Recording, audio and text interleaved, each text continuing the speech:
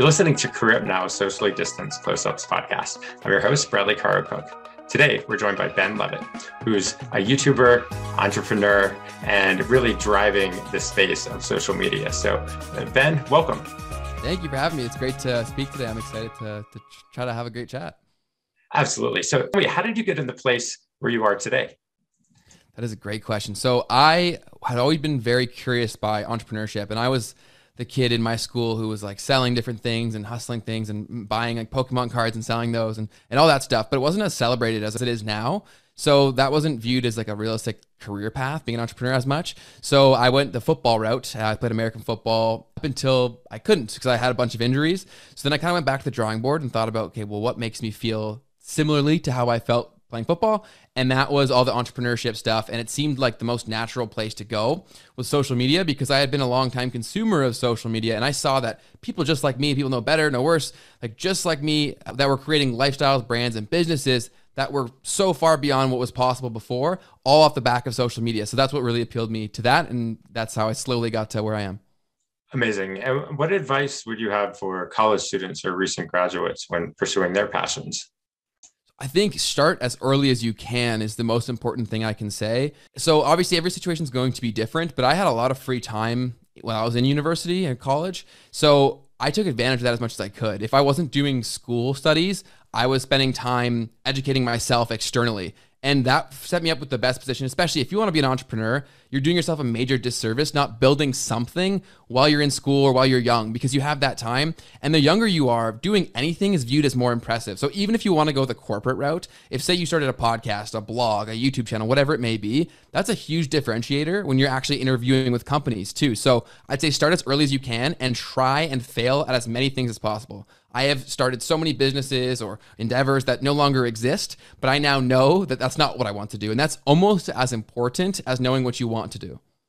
Amazing. I have a quick question that's off the radar. It was an original. Like, what does it feel like, or what was that growth process, right? Like growing from 0 followers to 72,000 followers on YouTube? So it was definitely a slow burn. So a lot of people don't know this who watch me today, but around like my first 1,000 subscribers, I got them in a completely different niche. So I started off making YouTube videos about my experience with my ACL rehab. So I tore my ACL playing football, and that's why I stopped. And so I made videos about the process. So pretty quickly, I was getting thousands of views, and that's not the norm for YouTube, but I had spent so much time learning YouTube, and then this was very much an underserved area. So I got a bit of a growth, but then it's really plateaued, and I was getting in people that, like, that's a pretty narrow niche. Unless I'm a physiotherapist, there's nothing I can do with those people. So I went backwards and was like, okay, well, what can I provide in terms of value? Because no one was watching just my vlogs and whatnot. So I went back to the drawing board and I was like, I'm obsessed with how all this works. And I know a lot of people are confused by it, but it comes fairly naturally to me. So that was a light bulb moment where I was like, okay, I got to do this. And then it really came with just time. And you'll see the videos that have the most value, they do the best, and people share naturally. That's the beautiful thing about social, is that your viewers or your subscribers are your biggest asset. That's brilliant. So tell me, when you've been through your career as an athlete and as an influencer and as an entrepreneur, what's one value that's kind of been your North Star that's really drove you to where you are? I think I owe everything in my life to internal belief and almost an unrealistic level of optimism. And it's honestly, it is almost unrealistic. And it's a learned behavior, but it's just something that I attribute everything I have to, because even after every failure, the next post or the next thing I try, I always think it's going to work. And it probably won't, but if you come into it with the same level of enthusiasm and the lessons from your previous failures, it makes it so much more likely that it can succeed if it would, right? So it may go farther than it could have had you not brought that enthusiasm and optimism to it.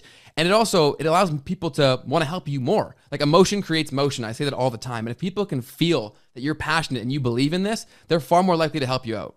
Wow, what pearls of wisdom. And I want to thank you so much for joining us for Career Now Socially Distanced Close-Ups podcast, and wish you tremendous success in all your endeavors. Yeah, absolutely. Thank you so much for having me on. I had a blast.